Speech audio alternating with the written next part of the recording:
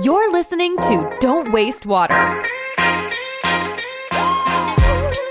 We want to transport the lithium away from the rest of the impurities that are dissolved in the brine and separate it away. We have several different technologies that address that problem. And we use a combination of adsorbents, solvent extraction, and membranes to do that. And one of our biggest competitive advantages as a company is that we can custom tailor the process depending on the challenges that a brine provides. Hello, bonjour, and welcome to the Don't Waste Water podcast. These massive evaporation ponds that take about 18 months to yield lithium. They can be 15 square miles in footprint. And most importantly, they only recover about 30 to 40% of the available lithium that enters into the system. For us, there's a lot of inefficiency in all three of those metrics. We want something that takes a lot shorter time than the 18 months. And we want something that can recover hopefully near 100 or at least over 90% of the lithium that enters the system. I'm your host, Antoine Walter, and in today's episode, I'm honored to welcome Tig Egan as my guest. I went over to Dr. Goodenough's office. This was when he was at the ripe age of 96. And he thought that some of my ideas were worth testing. He ended up putting me in touch with one of his last PhD students, a gentleman named Nick Grundish, who is now our VP of Battery Technology and a Forbes 30 Under 30 winner. That started EnergyX's pursuit of batteries. Tig is the CEO and founder of EnergyX. The future of DLE is no ponds. But for the people that have already built ponds and spent billions of dollars doing so and are leaving 60 to 70% of the lithium on the table, or in Bolivia's case, essentially 100% of lithium on the table, why not try to capture some of that lost value? EnergyX is on a mission to become a worldwide leader in the global transition to sustainable energy with breakthrough direct lithium extraction and refinery technologies, as well as more effective battery and energy storage solutions. Imagine you're listening to The End, the famous hit of The Doors.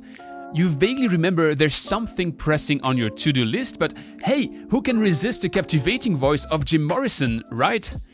11 minute 44 passes by and you return to that to-do list. What's on top? Oh, yes, submit that folder for Bolivia's direct lithium extraction tender. But 11 minutes and 44 seconds was 1 minute 44 too long, and time is over, you're out. Kind of bitter, right? I obviously romanticize the anecdote. I don't know if Tig is a fan of The Doors, yet one part of that story is true. EnergyX got kicked off of Bolivia's DLE tender for submitting 10 minutes late. I wouldn't allow myself to joke about it if Tig wasn't seeing the positives in it. EnergyX leverages 60 patents across the lithium value chain, and they've leveraged Bolivia and Uyuni as a great proof of concept. Their technology suit stands the field test, and they are able to produce lithium in a country that maybe boasts the world's largest lithium reserves, but also a quite demanding 25:1 magnesium to lithium ratio that defeated many challengers in that race to get Bolivia's white oil off the ground. In today's conversation, you'll get to explore how a direct lithium extraction pure player builds its path to a future EV supply chain vertical, how there may be bumps on the road, but also how exciting it is to move an idea from the lab to a pilot, then a demonstration stage, and down the line, a first commercial reference. You'll hear of the lithium godfather and Nobel Prize recipient, John Goodenough, which is the second Nobel Prize winner we get to hear in this lithium series after Barry Sharpless that collaborated with Standard Lithium. You'll understand how an investment fund committed $450 million on EnergyX and how Tig won his crown as Shale Magazine named him the Lithium King. It's a packed episode. I had great fun recording it, so remember, if you enjoy the stories and insights Tig shares this week, the only thing I ask in return is that you take that episode, share it with a friend, a colleague, your boss, or your team. I thank you in advance for it, and I'll see you on the other side. You're listening to Don't Waste Water, the podcast that helps water professionals to improve their wastewater treatment, optimize their operation costs, and keep up with the latest market trends. This podcast is brought to you by GF Piping Systems. As a leading supplier of piping systems made of plastics and metal, GF Piping Systems is the global expert for the safe and reliable transportation of water, chemicals, and gas. For more information, visit gfps.com. Hi, Tig. Welcome to the show. Thanks, Antoine. I'm very excited to have you as part of this deep dive we're running on the podcast on lithium topics, because so far I've had the traditional players, I've had the evaporation pond players, I've had some consultants, I've had technology companies, but I didn't have a pure player in that fascinating new field of DLE and beyond, because we'll see that you go beyond just DLE. But before jumping into all of that, I'd like to start with my postcard question. And you're sending me a postcard from Austin. So what can you tell me about Austin that I would ignore by now? I am sending you a postcard from Austin. Texas is a pretty interesting place. Austin is becoming the new Silicon Valley of the United States. You have all these incredible technology companies moving here, such as Google, Facebook, obviously Tesla is moving here, Qualcomm. So, a lot of venture capitalists are moving here. A lot of technology companies are moving here. Austin's just a very exciting spot right now. A lot of good food, a lot of good music, a lot of good culture. I would say that Austin is a blue dot in the Red Sea of Texas. So it's an interesting combination of cultures and a melting pot of different people. So it's a pretty fun place to be. So you mentioned the red aspect. I think that's something which might be a red thread to the story of Energix, because if I'm right, the story of your company starts in a desert. Can you tell me something about that? Yeah, definitely. The idea for EnergyX originated from a trip that I took to Bolivia, down in the salt deserts, essentially, in the Andean mountain range. And most people don't think of Bolivia as a beautiful place, but this salt flat in Uyuni in Bolivia is the world's largest salt flat, and it is absolutely magnificent, one of the most beautiful places I've ever seen. And it turns out that this salt flat is also the world's largest lithium reserve. When I heard that inspired me to start EnergyX and began looking at ways in which we could more efficiently and cost effectively extract lithium. You say looking at ways. On your website, it's very clearly outlined how you have a 10-year master plan about how you plan to achieve that. Can you take me through those steps? Absolutely. So the master plan that we have on the website is even beyond just lithium extraction. Lithium extraction is the first step to a renewable future.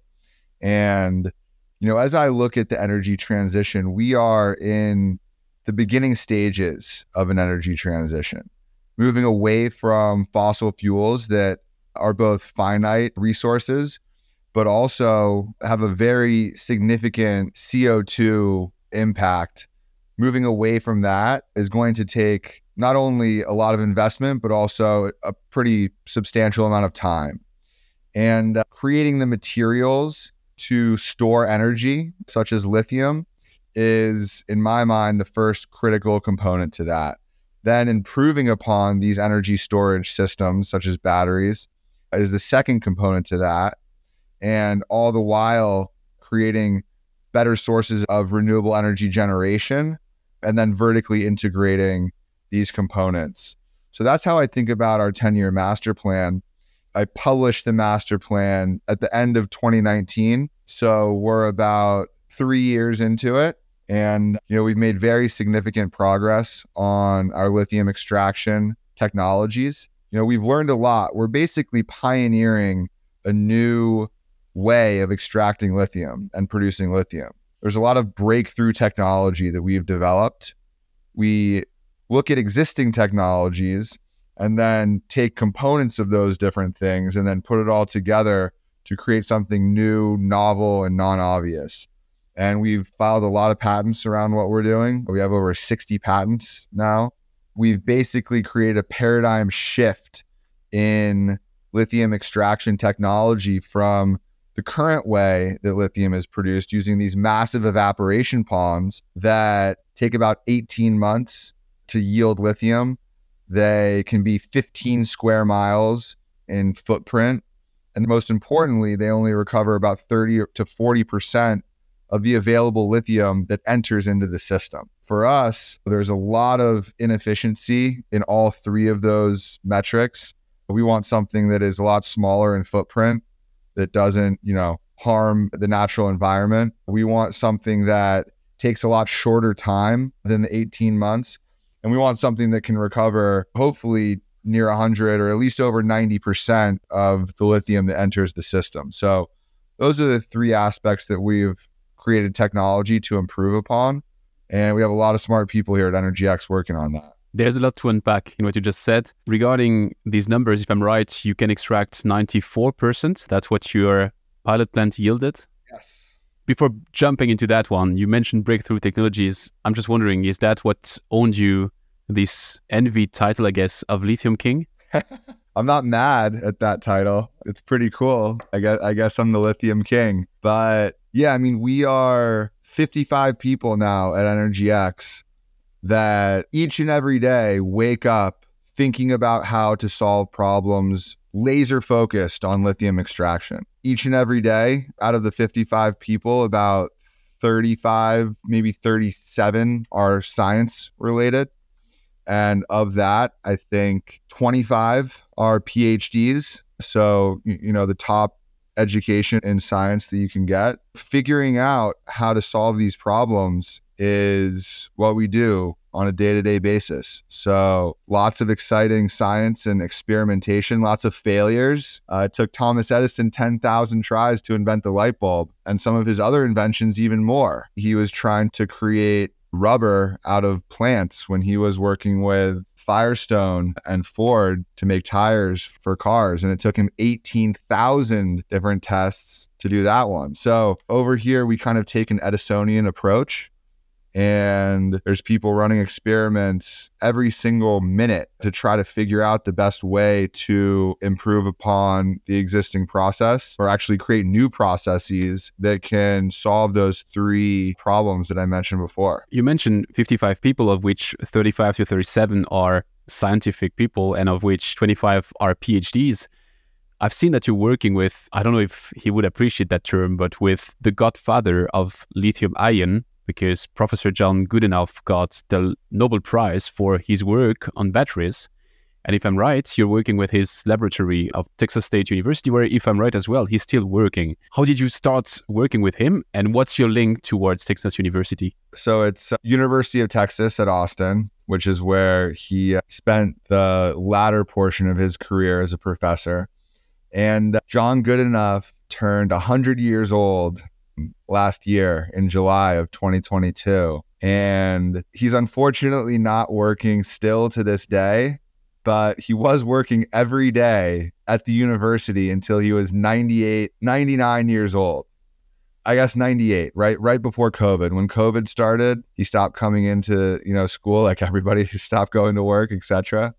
But literally worked every day of his life until 98 years old. Never had kids, was never married. He was 100% dedicated to education, his students, and the spirit of pushing science forward. The way that I came in contact with Dr. Goodenough was EnergyX originally licensed some of our patents from the University of Texas. And we were focused on lithium extraction using membranes, but it turns out that those membranes had a lot of applicability as a component inside batteries. So I went over to Dr. Goodenough's office. This was when he was at the ripe age of 96. And he thought that some of my ideas were worth testing. He ended up putting me in touch with one of his last PhD students, a gentleman named Nick Grundish, who is now our VP of Battery Technology and a Forbes 30 Under 30 winner. That started EnergyX's pursuit of batteries. Nick worked with us as a consultant during the first year and a half because he was still finishing his PhD. And Nick ended up leading the charge in getting several of Dr. Goodenough's other students to work on our project. So as Dr. Goodenough has stopped to work at this point, EnergyX has basically assumed several of Dr. Goodenough's students. And I think on our battery team, we have 4 Dr. Goodenough alumni on our team. That's a pretty exciting thing for me. And it's truly an honor to even have the opportunity to talk and receive advice and mentorship from Dr. Goodenough and then be working with his lineage of scientists. You mentioned 60 patents. Out of these 60 patents, if I get what you just said, there's a section of it which is linked to battery themselves. What's the proportion of patents which goes to this extraction of lithium? I don't have the exact numbers, but I would say roughly maybe a fifth of those. So 8 to 10 probably are battery related patents. And then the rest are around our extraction technologies and applications. There's one thing that struck me when I watched your website on your lithium extraction technology is that, I don't know if you're playing guitar yourself, but if you portray like a Marshall amp, your LITAS technology looks exactly like a Marshall amp. So it's really, in terms of, the coolness is great there because it looks great. But beyond the coolness, what's inside LITAS? Yeah. LITAS is the name of our portfolio of technologies. It stands for lithium ion transport and separation. We want to transport the lithium away from the rest of the impurities that are dissolved in the brine and separate it away. We have several different technologies that address that problem. And we use a combination of adsorbents, solvent extraction, and membranes to do that. And one of our biggest competitive advantages as a company is that we can custom tailor the process depending on the challenges that a brine provides. So there's no brine that's the same. And the way that I like to communicate this to somebody that doesn't know about this is that there are 4 main challenges that need to be taken into account when considering the proper technology to use. Brine is in liquid form, and the lithium is dissolved into the brine alongside many other salts. Lithium is found in a salt form here. And the 4 things that need to be taken into account are: 1, what is the concentration of lithium that's dissolved in the brine? Is there a very little bit or is there a lot? And this is determined using a parts per million metric, right? So is there 100 parts per million lithium or are there 1,000 parts per million lithium? At which concentration would you start looking at it? We start looking at it at around 150 to 200 is the lowest real feasible concentration that you can use direct lithium extraction. So the concentration kind of dictates if you may start with one technology or another. The second is, what is the impurity profile? So what other salts are dissolved in this that you need to separate lithium away from? Is there a whole bunch of sodium, which is table salt? That's a relatively easy thing to separate lithium away from.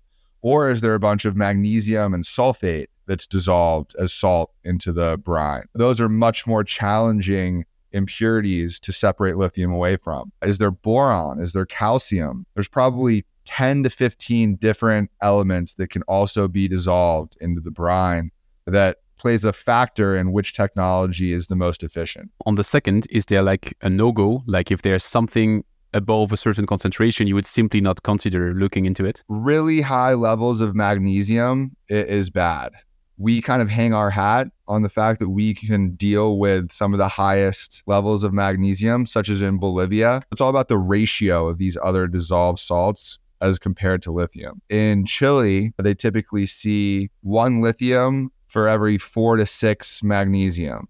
And that's a ratio that they've had a lot of success with producing the most lithium from brine-based resources. In Bolivia, they have 25 magnesium to every 1 lithium. Wow. And for that reason, they have had 0 success in producing lithium. So when we ran our systems in Bolivia, that was the main challenge that we overcame. And we hit that 94% recovery rate. So that was a huge accomplishment for us as a company. The third challenge that needs to be considered is the temperature of the brine. In most of South America, you're just dealing with ambient temperature brine. You pump it up and it's relatively near the surface, maybe a few hundred meters, something like that. In California, in the Salton Sea, they have a tremendous amount of lithium, but it spawns from geothermal brine. So 4,000 or a few thousand meters deep. This comes out at over 300 degrees Celsius. So putting that through a system, you need to be able to deal with that high temperature. And specific technologies don't do well with temperature, some do. So that plays into consideration. The fourth is not necessarily a characteristic of the brine itself, but a characteristic of the region and the available inputs that you have for your technology. Water is one, the availability of fresh water, which, there's a decent availability of fresh water in California or, Arkansas, but there's very limited availability of fresh water in the high Andean mountain range in the Lithium Triangle in South America. So if your technology needs 100 tons of fresh water input for every ton of lithium, that's a real challenge and maybe a no-go. What would be your ratio? If I'm right, that's one of your assets. It depends on which technology we use. And that's one of our biggest competitive advantages, is that both our membrane technology and our solvent extraction technology don't need fresh water as an input. Adsorption technology needs fresh water, but we've come up with ways to reduce the fresh water to like 1/5 of what other adsorption-based technologies require. You mentioned your pilots. I'd like to understand exactly the context of that pilot. We piloted with YLB, which is the state-run Bolivian lithium company. Well, that's the pilot where you were 10 minutes late to submit the results. Yep. What's that story? I mean, it pretty much is what it is. I learned a valuable lesson. It's unfortunate that they, used that as the reason to disqualify us from the tender. But I think that everything happens for a reason. And I think that it would have been extremely hard to compete with CATL, who eventually won the tender. We might have wasted another whole year of time and resources pursuing that, when CATL might have been a lock from the beginning. Who knows, right? Like, there are obviously other geopolitical factors that played into that. I think that Bolivia has closer relations with China than the US to begin with. So who knows, right? I still think that there actually is a chance that we could work with Bolivia in the future, because we have the best technology to complement existing pond infrastructure, where I think that what they're expecting out of CATL is direct lithium extraction straight from the wells. And they've already spent a ton of money on those ponds. So if they can figure out how to capture some of that value, EnergyX could be helpful there. But I turned in the report 10 minutes late, and I could, sit here and give you every excuse on why it happened. But ultimately, it was my responsibility to turn it in on time. So that's all there is to that. I think we could make another podcast on the Bolivian case, which is the biggest reserve of lithium in the world, doesn't produce a gram today. But that's really too much of a topic to dive into. What I'd like to understand is that there are two approaches to DLE. What you just said about CATL would be like, you take really brine and you do DLE straight off the bat. And maybe that's how DLE will be in the future. But there's maybe a step in between, which is to combine DLE with evaporation ponds. And again, if I understood right, what you're aiming at within your roadmap, that is one of the first steps, which comes within the next 2 years. Am I right? Yeah, absolutely. I mean, the future of DLE is no ponds. But for the people that have already built ponds and spent billions of dollars doing so, and are leaving 60 to 70% of the lithium on the table, or in Bolivia's case, essentially 100% of lithium on the table, why not try to capture some of that lost value? And going back to our portfolio of technologies, we can obviously do direct from wellhead, greenfield, DLE, but we're the first ones to think about how we can complement existing pond infrastructure and insert some of our separation technologies at a point in the pond process just before they start to see those huge losses, and capture some of that and increase the output from existing pond infrastructure. We filed patents around all of that because nobody else is doing that or had thought of that. I think would be a huge win for a small number of companies. Like, there's only, call it 5 to 7 companies that have built extensive pond infrastructure. You have SQM, Albemarle, Allchem, Livent, Lithium Americas, and YLB. But those are the major players right now. And if you can double or triple their output from the existing ponds with the same amount of brine that enters the pond system, that's a huge economic windfall for those companies. Economic windfall, plus also possibly eliminating one of the bottlenecks, which might be the water. Yeah. I just noted some of the big names I saw in your corporate deck. So there was Allchem and there was Suez, who I'd like to understand, and then I have a third one. So what's what you're working on with Allchem and Suez? So those were earlier partnerships in our development. We did testing for Allchem about 2 years ago, and we had great results, but they are still trying to figure out which DLE technology they want to move forward with.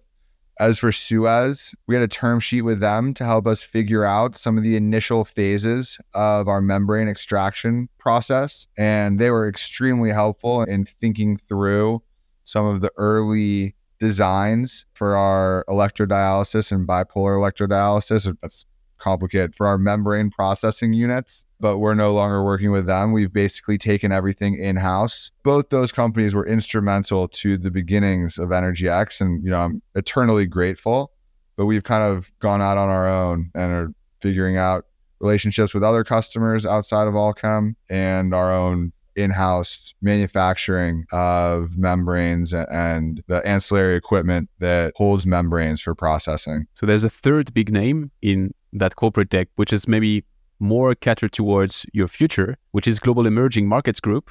And there's a very big number associated to that name, which is $450 million that they committed. What's the deal there? And what does it enable you to do? Yeah, Global Emerging Markets is a great company that helps companies like ours that are operating in emerging markets, gives us access to capital upon a public listing. This was actually the biggest deal that Global Emerging Markets has ever done. I think that rightfully so, in that we're in the, one of the hottest sectors in lithium as one of the biggest emerging markets. We're operating in countries like Bolivia, Argentina, Chile that are also emerging markets. So it really fit their thesis very nicely. And they basically came to us and said, look, if you guys go public, we will commit $450 million after you're publicly listed. So that was a huge vote of confidence for us. And we obviously want to go public at the right time, but having that kind of backstop and commitment gives me some comfort and confidence when I go to bed at night. When you say right time, do you already have some ideas which you could share? Not specifically. Right now, we are in the phase of moving from the pilot that we launched in the field to larger demonstration plants. So the pilot that we did was a relatively small pilot. They could only process a couple tons of lithium per year. And that's not quite big enough to move to a full commercial plant that could, say, process 10, 20, 50,000 tons. So these next larger demonstration plants that we're building can process 100 tons of lithium per year. And from all the customers that we've talked to that we're continuing to test and scale up with, 100 tons capacity is the right size that would enable us to go straight to full commercialization from that point. You say 100 ton, that's lithium hydroxide? Yeah, lithium hydroxide or lithium carbonate, either one. Sorry, did want to cut you off, just to be clear. We want to have at least crossed this demonstration plant threshold and be on our way to building a few large commercial production plants before we go public. That's at least my mindset right now. Your timeline to commercial plants, if I'm right, is for 2024, 2025. Yep. You say a couple or a bunch or several of them. If you had to take a totally open bet, which is not binding in any kind of ways, where would you see the first commercial plant? Oh man, I don't know. I think that there are some great opportunities that are on our plate right now. I think that it'll be between one of three places, either Argentina, Chile, or the United States. One of your demo in between is going to be at the Salton Sea, right? Yeah, we're in the process of building a demonstration plant for the Salton Sea right now. So one of those or another, who knows, opportunities can come up. Actually, I try to be cautious of your time. I see that you have a broad roadmap for the future, which means to me that there would be more opportunities to have that conversation again when you have new milestones to share. I have a last question for you in that deep dive, which is actually for my investigation of lithium. I've made a testing of the water, which is 10 kilometers from my home. And we used to have potash mines. It's a historic thing. And there's water there with high lithium content, pretty high. How high? 4,000 ppm. Oh, wow. I suspect that was an outlier. I would expect the average to be around 400 ppm. So let's assume 400 ppm. I looked a bit magnesium. There is some magnesium. There's less than at the Salton Sea, but there is. I looked a bit at scavengers. My question here is, I obviously don't have a company. I don't intend to start a company, but in the hypothesis, I would have this ambition. I don't know if you've seen, but recently India just found out that they have a bunch of lithium and that maybe they are the 5th largest reserve in the world and nobody knew. So you have these greenfield projects. What is the approach to them? Would they call a company like you? Would they start their own thing? How do you fit into that ecosystem? They would most likely start working with a company like ours who specializes in the extraction and refinery of lithium, unless they wanted to go figure out how to do it all themselves, which is most likely, not the case. They would either license technology or get a company to come in and build, own, and operate a plant. And then there would be some sort of licensing deal or profit sharing deal on the lithium that's produced between the company that's extracting it and refining it and getting the product and whoever owns the resource. So the day I create my potash company, I give you a call and we can see how we figure that out. Maybe that's your first commercial plant. You don't know. You never know. To round up this interview, I have rapid fire questions. I'll take just 3 of them.